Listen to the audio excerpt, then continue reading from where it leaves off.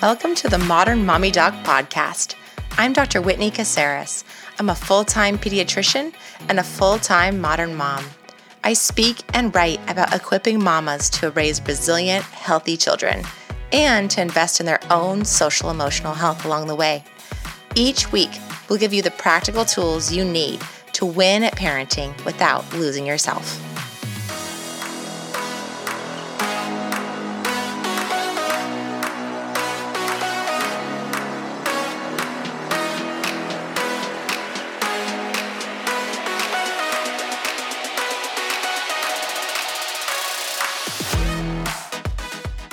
Hey everybody, welcome back to the Modern Mommy Doc Podcast. I'm happy to have you here. I'm also happy to have back in the studio Carla Naumburg, who is the author of You Are Not a Shitty Parent, How to Practice Self-Compassion and Give Yourself a Break. Carla was on our podcast in the very beginning. She was one of the first 5-10 episodes. And so it's amazing to have you back. We've grown, you've grown, you have a second book. Thank you so much for being here, Carla.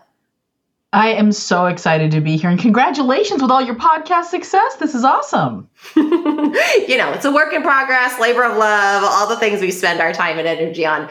So tell us first, just for those who don't know about your first book, tell us just a tiny little synopsis of the first book, and then what made you decide I need to write a second book on this specific topic that you're talking about today. Yeah, absolutely. So I think the book you're referring to as my first book is actually my third book. Mm-hmm. Oh, okay, it's my first sweary book. So if we're looking at profanity-laden parenting titles, then yes, this is, Shitty Parent is my second profanity book. And the book that we talked about last time was called How to Stop Losing Your Shit with Your Kids. And I wrote that book partially for all the readers out there and partially for me because I needed it too, right? And so it was really, that came out of my own labor of love, which was figuring out how to not freak out at my kids when things got hard. And that was a long process for me. And I approached it both, obviously, as a mom. I have two daughters, and they are currently 12 and 13 years old, but also as a clinical social worker, right, who was diving into the research and the practices and trying to make sense of my over-the-top reactions when things got hard. So that was the previous book. So How to Stop Losing Your Shit with Your Kids was published in the fall of 2019, which was just a few months before the pandemic hit. And then, by the next spring, we were all stuck at home with our kids on some amount of virtual schooling. And, the rest of us parents were either trying to work from home while we had kids underfoot, or we were trying to just parent. All of us were trying to parent without getting a break. We were terrified about the pandemic and we weren't getting any time away from our children. And we were really worried about our children, right? Do you remember how scared we were, Whitney? It was terrifying, especially for me as the parent of a kiddo who has autism. I mean, it was I just saw her behavior and mine along with it, because it's too much togetherness, as my friend would say, way too much togetherness and too much unknown and an inability to even reassure her that it's going to be okay because, as an adult, it should be at some point okay, but you have no idea when it will be okay, as opposed to other experiences in your life where you kind of know, okay, you're going through losing a tooth, your tooth hurts, that's going to take you a week, or junior high sucks. It'll be better in 2 years. But this was I don't know, this could be the next 10 years of our lives could be like this. No, nobody knew. There was just so much we didn't know. And parents were losing their tempers left and right because it was the combination of too much togetherness, way too much togetherness, and all of our anxiety and fear and tension and confusion and not knowing. And so many of our coping mechanisms had just gone out the window. So not only did all the stressors pile on, but we lost our ability to manage it. And so we were all falling apart. So podcasters and interviewers and folks were calling me saying, what advice do you have for folks? And I was like, I got nothing. None of us have anything. We don't have anything. Really, I remember people saying to me, what is your advice for working a full-time job from home while having a 3-year-old? And I was like, there's no advice because that's not doable. Like that's not a thing anybody can do. So what I ended up talking about a lot was obviously self-care to the best we could do it. Yep. But I talked a lot about self-compassion. And it is something that I gave maybe a page or two. I reviewed in like a page or two in the previous book. And I as we were, starting to come out of the pandemic, what I also saw was not only had parents been struggling for 2+ years, really, really struggling, but also time and again, doubting ourselves and the choices we made. And the way I think about the choices we were all making during the pandemic is that time and again, our options were between bad and worse. Those are your choices, parent. You can pick bad or you can pick worse. And in the moment, we had no way of knowing which one was bad and which one was worse. Do I keep my kid home and they stay healthy, but they miss out on schooling that may or may not be effective, but at least they get to see their peers? Or do I send them to school and I get a break from them, yay, and they get to see their peers, but what if they get this horrible sickness and they bring it home to me or to grandma and grandpa who live with us or to their immunocompromised sibling or like how? What? I don't know how to make these decisions. So I was diving deep into my own self-compassion practice, which is really just to clarify what I mean when I say self-compassion, it's just noticing when we are suffering and responding to ourselves with kindness. And I go deep into some of the practices in the current book, but when I started thinking about writing another parenting book, I was like, there's nothing else I can write about. This is the topic. This is what we all need, because just like a week ago, there was another article in the New York Times talking about how academically all the kids in our country are falling behind. And part of me is like, behind who? The whole world fell behind. We're all behind. Like, it's just a blip for everybody. But part of me was like, yeah, this is scary. And I don't want parents blaming themselves. I mean, I think that there's this double-edged sword that comes with social media, with the news, the rapid fire nature of the news, with just the amount of information that parents are bombarded with, and with these articles that come out like, you need to do this to be a good parent. You need to do that to be a good parent. Here's all this horrible stuff that's happening with kids today that like is mostly your fault. I mean, all of these ways that guilt is piled on without a whole lot of solutions. And this feeling of like, I'm damned if I do, I'm damned if I don't. There's no real way for me to be an effective, good parent, and a lot of confusion, I think, and overwhelm. And I'm huge on self-compassion too. I'm sure a lot of the work that you talked about in the book referenced Kristin Neff, or at least was based on Kristin Neff's work about mindful self-compassion. Yes. And one of my favorite things about her work is when she talks about this aspect of common humanity.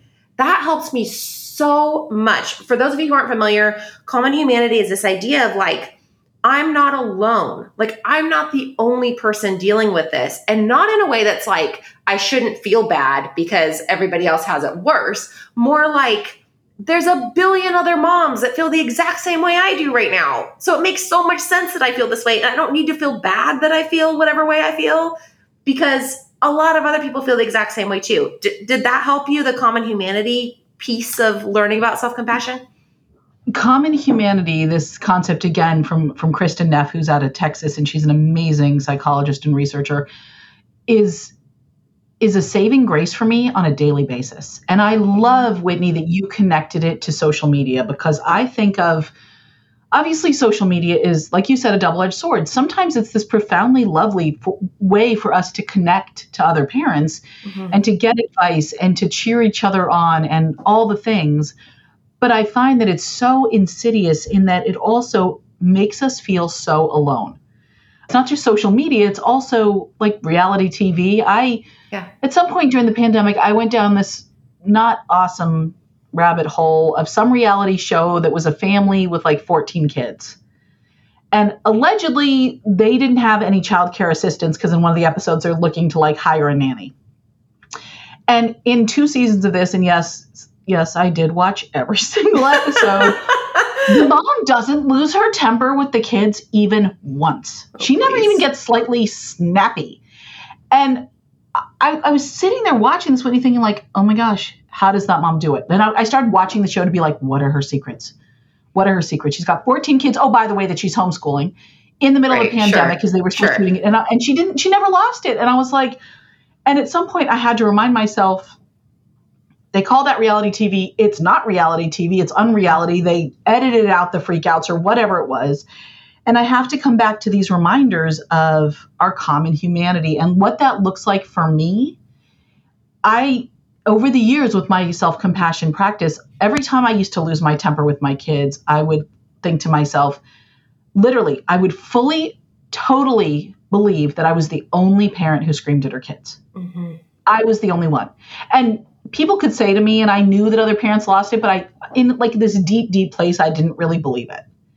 Right. And now with my practice, when I lose it with my children, which happens far less often than it used to, thanks to all this like work I've done, one of the first things I remind myself is parenting is hard for everyone. It's just a hard thing to do.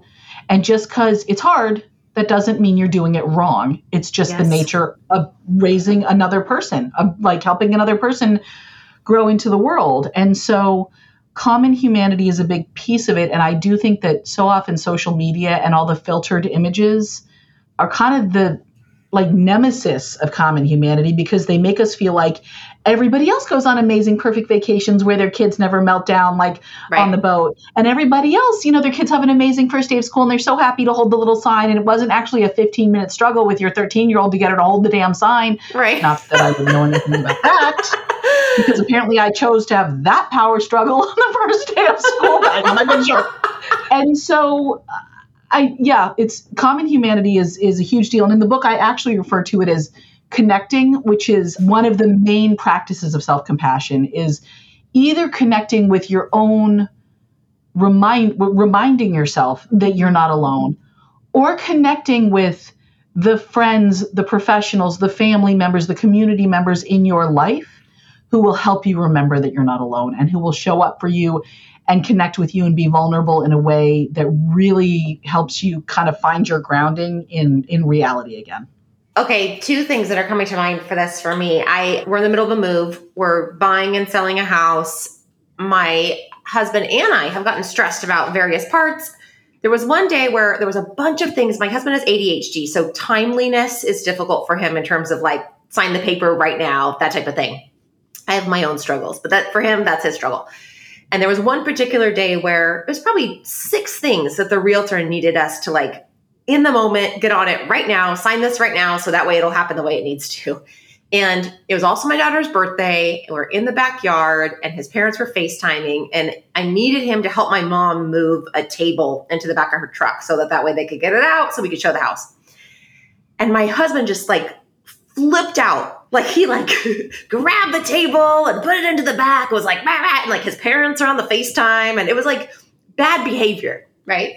And so I was talking with my friend the next day, who is one of my besties. And I was like, I just, gosh, it was like embarrassing. And like, he had this like kind of freak out moment. And she goes, Whitney, everybody's allowed to behave badly sometimes. Like, touche, right? Like such a great reminder of like, yes, like I don't have to feel embarrassed about if my kids behave badly, if sometimes I behave badly, if my husband has a moment where he behaves badly and like we have to go back and have some repair around it. That's just humanity to behave quote unquote badly sometimes or to have an eruption of emotion. And then the other thing that comes to mind is last night, my kids have still been doing too many screens with the summer like winding down. Yes. And starting my back hands up. Right here, right there yes. with you. Too much screen time. We're there together, all of us. So they are on their iPads and they're trying to add items to an Amazon cart because sometimes they like to like look at stuff on an Amazon cart and add it. And I will say like, you can add it, but then I'm going to like look at it and see before, there's no purchases that happen before mom looks at it. And we get it down. Mama. Yeah, exactly. Anyway, so they're adding it on and they're each removing each other's items, but like from separate iPads. Amazing. That is like siblings at their best. I freaking love it. Yes.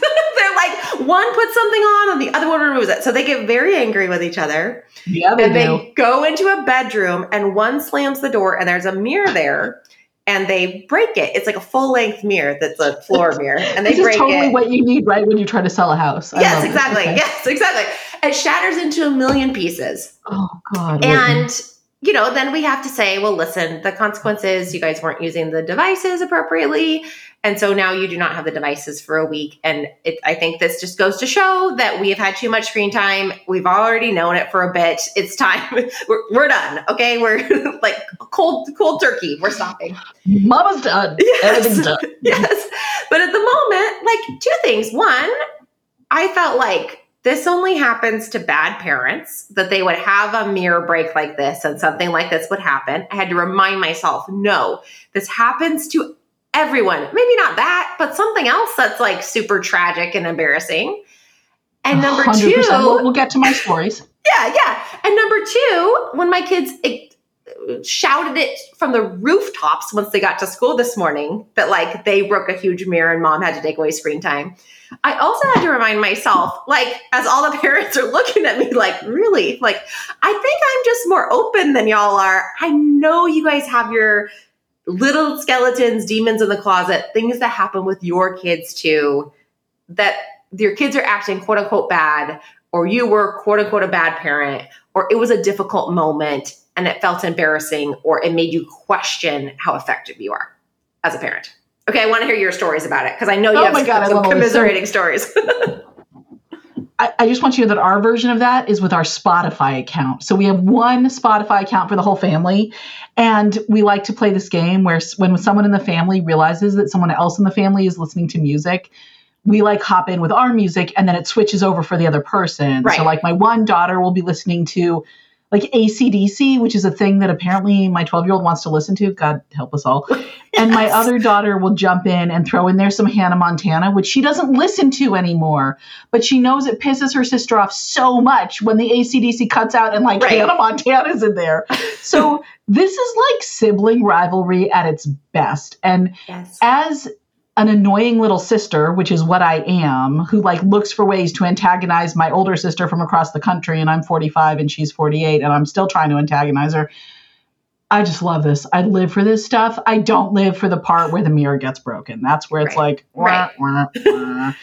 But we have all had that where like, this is why I love Bluey. Can I tell you, Whitney, are you watching Bluey? Do you know Bluey? Yes, of course. Bluey. Oh my gosh. So our whole family, my husband and I, and our daughters, who are now teens/tweens, every night, 2 episodes of Bluey. And one of the things I love about that show is we see, it feels resonant to me as a parent. For those of you who don't know, this is an Australian preschool show. Each episode is like 7 or 8 minutes long, and it's a family of dogs, a father dog and a mom dog and 2 sister dogs.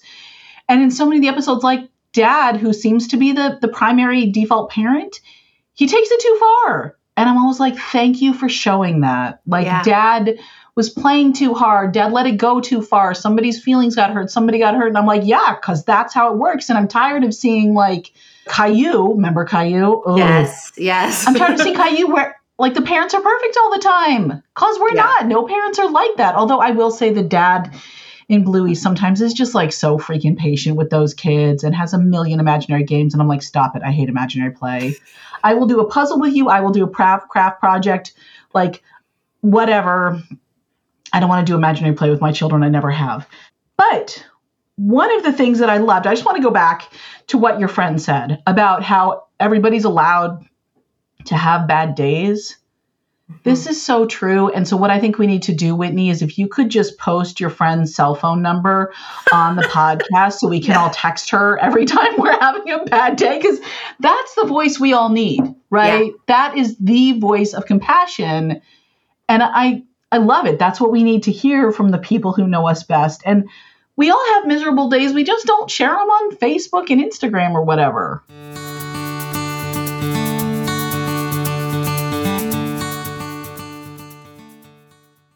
Mama, it is here and available for download. It's the new Modern Mamas Club app.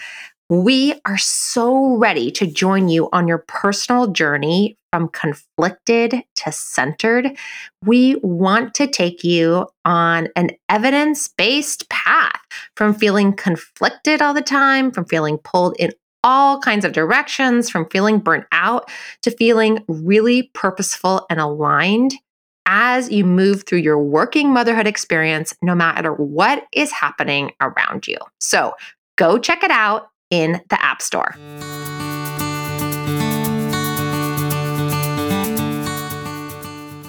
Are there specific steps within your self-compassion practice that you take on a regular basis? Has it become more of just the awareness piece? Are there certain pieces that have worked better for you than other pieces? Because you wrote an entire book about it. Like, from what I know about self-compassion, I always think about it as 3 major steps. Like, 1, awareness of the feeling. 2, kind of validating the feeling to say, it makes sense that I feel that way. And then 3, the common humanity piece. So expand on that as to the additional pearls that you gave within the book. What are the different pieces that you think will be really helpful to parents? This is such a good question that, in fact, I have a whole section in my book. I don't know if you can see this, that says why I wrote a whole damn book about why you're not a shitty parent. So, yay! It's a great, so my practice is a little bit different. And one of the things that's so beautiful about self-compassion is it's really flexible. It's not like a curriculum where you have to do X, Y, Z. And I really encourage people to find the way to practice that feels authentic and resonant for them. Because I will tell you, for me, the first step in my self-compassion practice was learning that self-compassion even existed. Right. So right. I have a bachelor's degree in psychology, a master's, and a doctorate in clinical social work. I've worked in the field for, well over a decade. And I had never heard this phrase until I started learning about mindfulness as a last ditch sort of desperate attempt to get my own emotions under control. And I will tell you, when I first started learning about mindfulness and self-compassion, Whitney, I was like a hostile witness on the stand. I was like, right.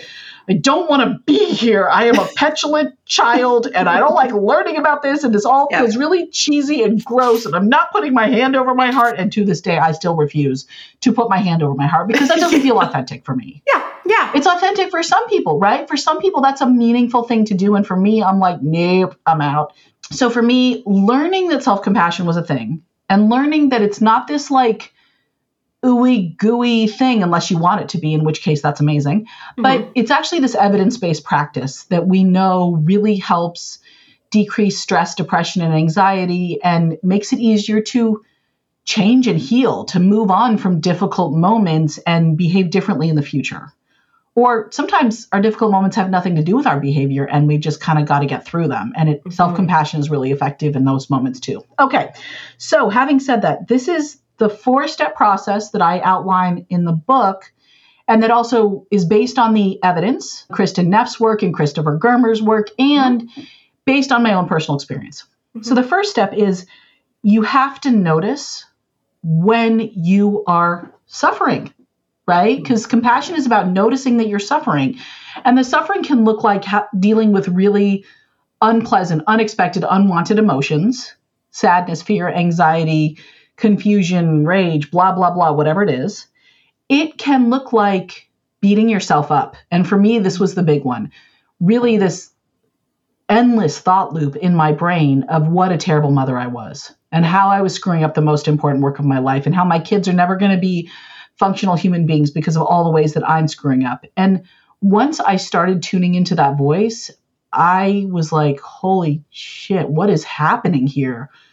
I don't know anybody that I would speak to this way, like not even the people I hate the most. I don't think I would talk to them this way, probably because I'm not clever enough to think of it in the moment. But the point is that, like, I was going to say, you're a much better person than me. I would. No, it's just that in the moment when I want to say something awful to someone, I can never think of it. And then I go home and think of like 27 things later. Yeah. But the point is, I was just speaking to myself as if I hated myself.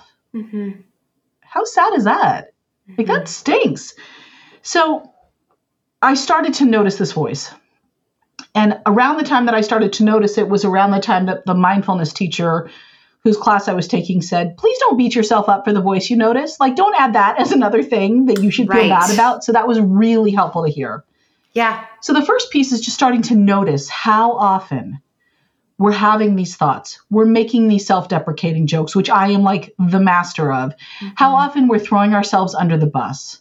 How often we're telling a story about a moment that happened in our family, maybe, for example, when our kids were fighting over Spotify or Amazon and then something got broken. And instead of framing the story as, haha, this is the chaos that happens in families, we're framing it as, haha, this is because I'm a shitty mom. Yeah. Right? So let's stick with the chaos is normal story, okay? Because that's what it is. Chaos is part of the deal when you have kids in the house. So the first step is noticing. The second step for me is really about connection. And we've talked about that. It's either connecting to your common humanity, connecting to a friend or loved one who can bring that voice of compassion and acceptance and understanding and not judgment to your experience, right? The next step after connection is actually for me curiosity. And curiosity is a fundamentally kind and compassionate approach. Because if you think about it, when you are curious about something, what you're saying is, this thing matters to me. This thing, this person is worth my time. I am interested in learning more about what's going on with them. And I'm not scared of what they might say. Yeah. I am not going to be horrified or disgusted or offended by whatever I find when I am curious. Right? And for so many of us, that kind of curiosity is hard to bring to our own experience, because if we are used to living with a voice that is full of shame and blame and contempt, getting curious might be like, oh, actually, I don't like what I'm finding here. So what I recommend to people is start with some really, really basic surface curiosity, such as if you're having a horrible moment where you're really beating yourself up and you're trying to connect to that common humanity, but you need a little bit more, just stop and say to yourself, what is happening right now? What is actually happening? Now, I'm not talking about what your thoughts are thinking, but what is actually happening? And so the example I like to give is taking my daughter to a street fair. We're having a great day. She was like 4 years old at the time. Mm-hmm. We're buying her all the stupid sugary treats and the overpriced crappy toys, and we're going on the bouncy house and all the things. And then she has a massive meltdown. And my first reaction was, this spoiled, entitled brat of a child, we have given her everything she wanted all day, and now she's losing it right in the middle of the street where our whole community can see it. I'm a terrible mother. Like, I have created this little terror. Yep. And then I tried to get curious, and I was like, wait, what is actually going on here? And what I realized, the kid was hungry. We forgot to feed her lunch. We were having such a great day running around that we forgot to give her food. And she lost it because that's what I do, and that's what my grandmother did, and that's what all the women in our family do. We fall apart when we're hungry. And so sometimes curiosity is just about getting a handle on what's actually happening as opposed to the crazy stories our brains are telling us. Yeah. But sometimes it's also about noticing what we need. And what I find with a lot of moms especially is we get curious and we think to ourselves, I need a freaking break. I need a break. And then what we do is we think, but I have a million things to do, and the kids have a million things to do, and I have to drive everyone around, and I have to be at work, and I have to do this, and we just sort of like throw the break out the window, throw whatever we need out the window. And so that's not very compassionate. So my goal is, when you're curious, can you then take those answers seriously? If you say to yourself, what do I need? And the answer is, I need a break. Can you put the kids in front of the TV for an hour so you can actually call a friend or stare at the wall or drink a cup of tea or whatever it is? And if you can't do that, can you call in your parenting partner? Can you call in members of your community for some childcare swapping or whatever it is, right? Mm-hmm. So curiosity. So far we have noticing, we have connection, we have curiosity, and then the last piece is kindness. And there are a lot of ways to treat yourself with kindness. And the biggest one I think of is just kind self-talk, which is really the antidote to this contempt that many of us have for ourselves. And it's taking it a step beyond the common humanity. So it's not just about, I'm not alone. It's also about, every parent has a hard time. It's okay if I had an imperfect moment. What did your friend say? We all get to behave badly sometimes. Mm-hmm, mm-hmm, Love that. I still want her cell phone number. I don't have to be a perfect parent to be a great one. It's just because this is hard doesn't mean I'm doing it wrong. And sometimes it's just like, instead of piling more on, I have to rush through my to-do list, I have to do all the things, I have to bake the cookies, whatever it is, it's like, can I do something kind for myself? Can I go sit and watch this fun TV show with my kids and forget this big project I was trying to do for half an hour? Can I make myself some food I really love, or turn on some music that makes me happy? Or can you just treat yourself with some kind of kindness when you're suffering? Because that's what we do for each other. You know, we show up for each other when people are suffering. So can we show up for ourselves in the same way? You know, I always think about too, parenting is one of the most poignant places where this comes up. But I don't know about you, but I have found that as I have adopted a self-compassion practice, then I've been able to, not perfectly, but consistently apply it to the other areas of my life where I'm also very hard on myself. Like my business, like my taking care of patients, like my interactions with my partner. I mean, I think that parenting is where this shows up so consistently because you do it like all day, every day. Even if you're a working parent, you come home, you do it. But there are other areas too where, for example, like we had a book deal we were really excited about and it fell through. And my immediate thought was, I'm sorry. You know, it happens. Like, you're not good enough. Of course this didn't happen. Da, da, da, da, da. Right. Piling it on myself in addition to my disappointment that I had. And it took me a minute, but the ability to infuse a little bit of self-compassion and to be able to find that within myself. I love the idea of like my friend who's amazing with the cell phone number. But what I used to find myself doing is when I didn't have some compassion within myself, I would always go looking to other people for the compassion or for the validation. And so I really got tired of being the person who like didn't have it within herself to believe that I was okay, you know, like to talk to myself in a kind way that like I needed it to be over and above from everybody else to drown out all the negative thoughts I was having about myself. And so I'd love to hear if you have had that experience too, of where as you've practiced this, A, you've maybe found it extending out into other areas, and that B, over time, you've been able to then give yourself more of the compassion as opposed to needing it to be coming from other people. All the things. Yes, 100%. Look, we're just one person with one set of neurons thinking the thoughts, right? And so much of self-compassion really does have to do with the way we think, and we can't control our thinking. I don't want any of your listeners to think that they should just decide to like think compassionately about themselves and it's suddenly going to happen. But what we know is that we can, just like learning a new language, and this is an analogy I use all the time when I'm thinking about self-compassion, learning to treat ourselves with compassion is like learning a new language. And it just takes time and practice, but you will get there.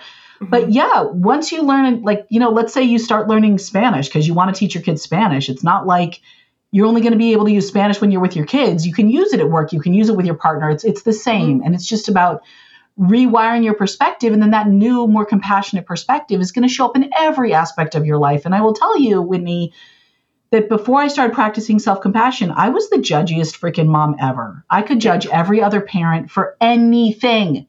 Yep. Even things that I knew I sucked at, right? Like, it's not like I was doing any better, but I was judging the crap out of parents.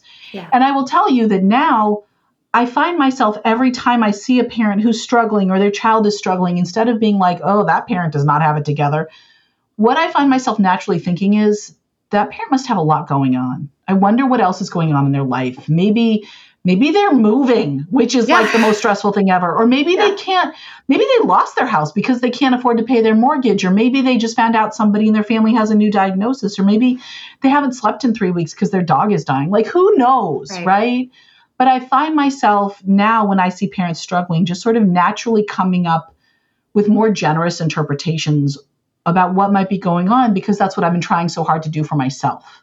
Yeah. So yes, the self-compassion leaks out all over the place. It's like glitter. You just spread it everywhere. But the best part is there's nothing to clean up, right? Yeah. We hate glitter. I hate glitter. But let's talk about this idea of like always going to other people for reassurance and building that in yourself. So it's both, right? Mm-hmm. Like, it's, again, learning to speak this new language. And when we can't speak it, we have to go to our native speakers. Mm-hmm. But we also have to practice it ourselves. So if you go to these people in your life who love you and they're reassuring you, and then you get off the phone and you're thinking to yourself, well, they're full of crap and they're only saying that because they're my best friend. They don't really mean it, blah, blah, blah. Like, not helpful. Okay. So here's the trick. You fake it till you make it. And I seriously mean this, because when you first start practicing self-compassion, it is very likely that it's going to seem weird. It's going to seem inauthentic. It's going to feel like you are Stuart Smalley on Saturday Night Live, sitting in front of that giant mirror going, I'm good enough, I'm smart enough, and gosh darn it, people like me. Mm-hmm. And you are going to be like, wah, wah, this is not, what is this woman saying? And stick with it. That's normal. That sense of like, this is me bullshitting myself, that will go away. And I will tell you, one of the things I talk about in the book is, I don't know if you ever had to go to a language lab to study a language in like high school or college. Maybe I'm sure. Old and kids don't do this anymore. But, you had to sit and listen to these weird tapes and then repeat the phrases over and over again. Well, you can do that for compassion. And in the book, I talk about loving kindness meditation, where you are literally repeating these phrases of loving kindness that you send to other people in the world and also to yourself. And at first it's like, this is the weirdest, dumbest thing ever. But what do you want to be practicing? Do you want to, because we're always practicing something. Like my kids, when they were little, they practiced picking their nose a whole lot and they got really good at it, right? Yeah. We are always practicing something, whether or not it's something we actually want to be getting better at. So do you want to be practicing like treating yourself with this horrible contempt and judgment? Or do you want to be practicing wishing all the best for yourself, thinking positive thoughts about who you are? So I'll just be like wandering around my neighborhood, walk into the post office, and I'll be saying to myself, may I be happy, may I be healthy, may I be safe, may I live with ease, which is my version of the loving kindness meditation. And it's a weird thing to do, but what I'm doing is kind of rewiring the neurons in my brain through repeated practice over and over and over again. Because Whitney, I don't know about you, but I've got like 35 years of that crappy tape playing in my head. It takes a lot of practice to overwrite that tape, but I'm committed to doing it. So it's going to feel weird. You might not believe it at first.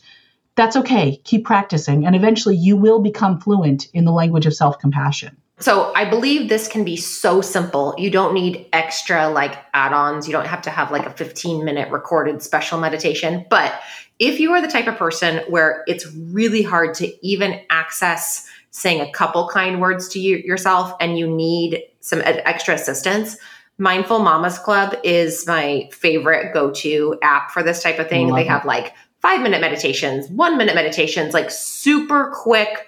You could do it when you're walking, and they're all very actually mom specific. And so for those of us who struggle with maybe getting into that, like what feels a little too woo-woo right in the very beginning, as you are learning this language and practicing, that is a great resource for you all. And I have to say, self-compassion is the number one thing that has affected change in my life for the positive. I am like an anti-manifester person. You know what I mean? Like I don't believe in toxic positivity. I think all of that's like complete crap. I'm like, I did not manifest having an autistic kid. Your cell phone number. Oh wait, I have your cell phone number. I want to talk about that more, but yeah. Yes. I'm with you. I did not, my friend didn't manifest her kid having a kidney disorder and seizure disorder and 8 billion allergies. Life is a bitch and then you die. There are some negative things that happen in life. And also your ability to talk in a kind way to yourself and to learn that language of self-compassion, it will change your life. It has changed my life. And again, it has not changed all my circumstances, but it has changed my ability to cope with my circumstances significantly and to change my perspective on my circumstances. And then in the end, it has made it so that I'm a more effective parent. And like you said, that I'm actually not losing it as much with my kids because I have that ability to be a little bit more self-reflective and aware. And that when I do lose it with my kids or my kids lose it or I lose it with my partner or I have quote unquote bad behavior, I have a quicker recovery for it, or I'm quicker to move toward repair versus continuing just this spiral of shame and of destruction that can happen when you're not in a self-compassion mindset. Gosh, I have goosebumps. And can we talk a minute about the 2 arrows? This seems like a good time to talk about the 2 arrows. Okay, so this is a story from Buddhist teachings. This is one of the Buddhist stories. And while I myself am not a Buddhist, I think Buddhist psychology and the Buddha's understanding of the way the human brain and our emotional and psychological and general functioning work is absolutely brilliant. And this story is fairly sacred to me because I think it's such a useful metaphor. So what the Buddha said is, in life, we get struck by first arrows. Things happen. You have, a mirror breaks. A kid's friend is diagnosed with a kidney disorder. Your house burns down in a horrible wildfire because of climate change. Pandemics happen. You get an ingrown toenail and it really freaking hurts and you can't focus on anything. Like, things happen in life, right? Those are the first arrows, and they are unavoidable. They will always come at us, which is why the Buddha said life is suffering, and they were right. Mm-hmm. So what often happens is right after that first arrow, a second arrow comes shooting right at us and hits us right in that sore spot. That second arrow is how we respond to whatever just happened. We blame ourselves. We shame ourselves. We feel like we should have done better. We get angry. We fight against it. It shouldn't be this way. Why is this happening? All of these things that just make the moment more painful, more overwhelming, more unmanageable. So the first arrows, the pain of life, that's unavoidable. That's going to happen. I don't care what social media would have you believe. This shit is hard for all of us, and it's hard all the time. Mm-hmm. But the second arrow we can put down, right? We don't have to get struck by that second arrow. And so, Whitney, let's go back to the part where you said, and this has been my experience with self-compassion too, you said that when you do have a bad moment, you recover more quickly, right? You get back on track more quickly. You do that repair more quickly. Well, that's absolutely my experience as well. And when we think about it through the second arrow perspective, we can start to make sense of that. Like, you lost your temper. That's a first arrow thing. That's going to happen. That's just life, dude. We're just humans with our little meat computer brains. Some other Buddhist teacher, I think his name is Bodhisattva, talked about that our brains are just like protein and fat and liquids. They're just meat computers, which is gross, but also freaking brilliant, right? Yeah. So we have these little meat computer brains. They're just doing the best they can. Sometimes they're going to lose it. That's a first arrow reality. Mm-hmm. But then after that first arrow hits, are we going to stab ourselves with a second arrow, which is going to make us, we're in more pain, we're more tense, we're more upset, and we're more likely to lose it? Or are we going to immediately start that work of repair for ourselves, first of all, with the self-compassion, and then we calm down, right? We get calmer, we see things more clearly, and we can then reconnect with our kids or reconnect with ourselves or do whatever we need to do. So self-compassion is really about avoiding all those second arrows in life that just make things harder. And I think one of the challenges of the parenting world right now is that the focus of advice is on avoiding or preventing or fixing first arrow problems. Yes. And sometimes that's true. You put enough bug spray on, maybe you won't get a tick and you won't get Lyme disease, right? That's amazing. Right. That's amazing. That's a great first arrow solution. But so often it's here's how to get your kid to sleep through the night. And you may have a kid who just needs blackout shades if you're lucky. Mm-hmm. But so many people, maybe your kid's going to be a lifelong insomniac, and that stinks, but that's a first arrow problem, right? I have read every single book on how to get kids to eat a wide variety of foods. And I've got one kid who she may never, right? This is a first arrow challenge with her. And my other kid has other first arrow challenges, and I have mine and my husband has his. Mm-hmm. And so much of the parenting advice focuses on preventing or avoiding or fixing these first arrows. And then when we can't do it, because so often the problems of parenting, we just kind of got to muddle through, then we come at ourselves with the second arrow, right? And we think, well, if I was a good mother, I would have fixed this problem.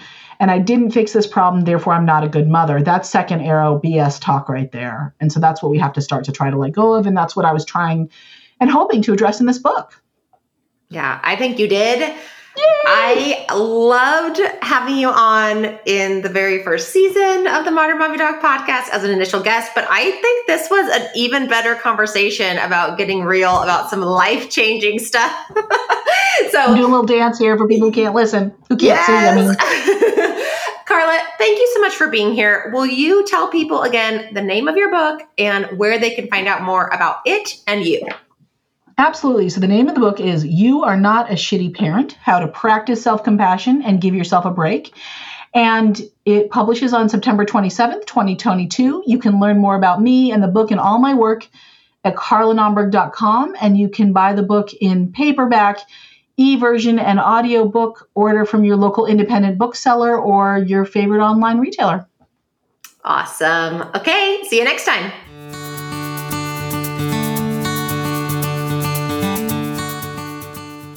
How many of you feel like taking care of your makeup needs takes away from your time to do what really matters to you?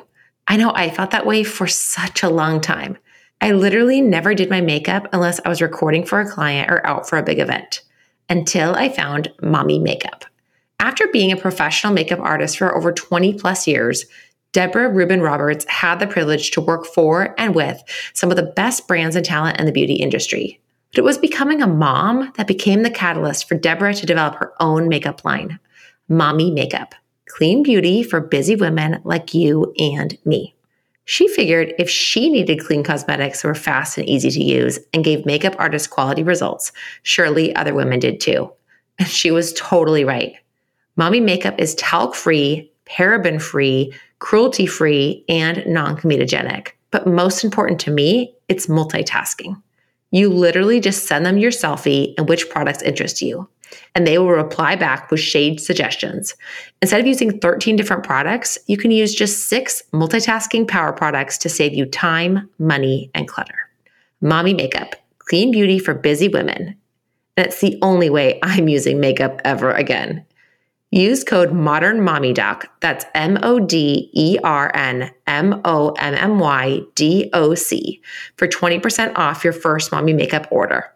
Or use the link, mommymakeup.com/modernmommydoc. That's mommymakeup.com/MODERNMOMMYDOC. And the promo code will automatically apply.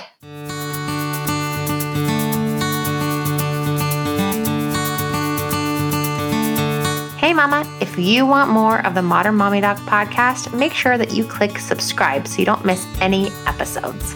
We'd also be so honored if you shared with your friends and on social media with the hashtag Modern Mommy Doc. If you share about something that inspired you or that you learned from the podcast, we'll be sure to share it on our social media as well. Thanks for listening.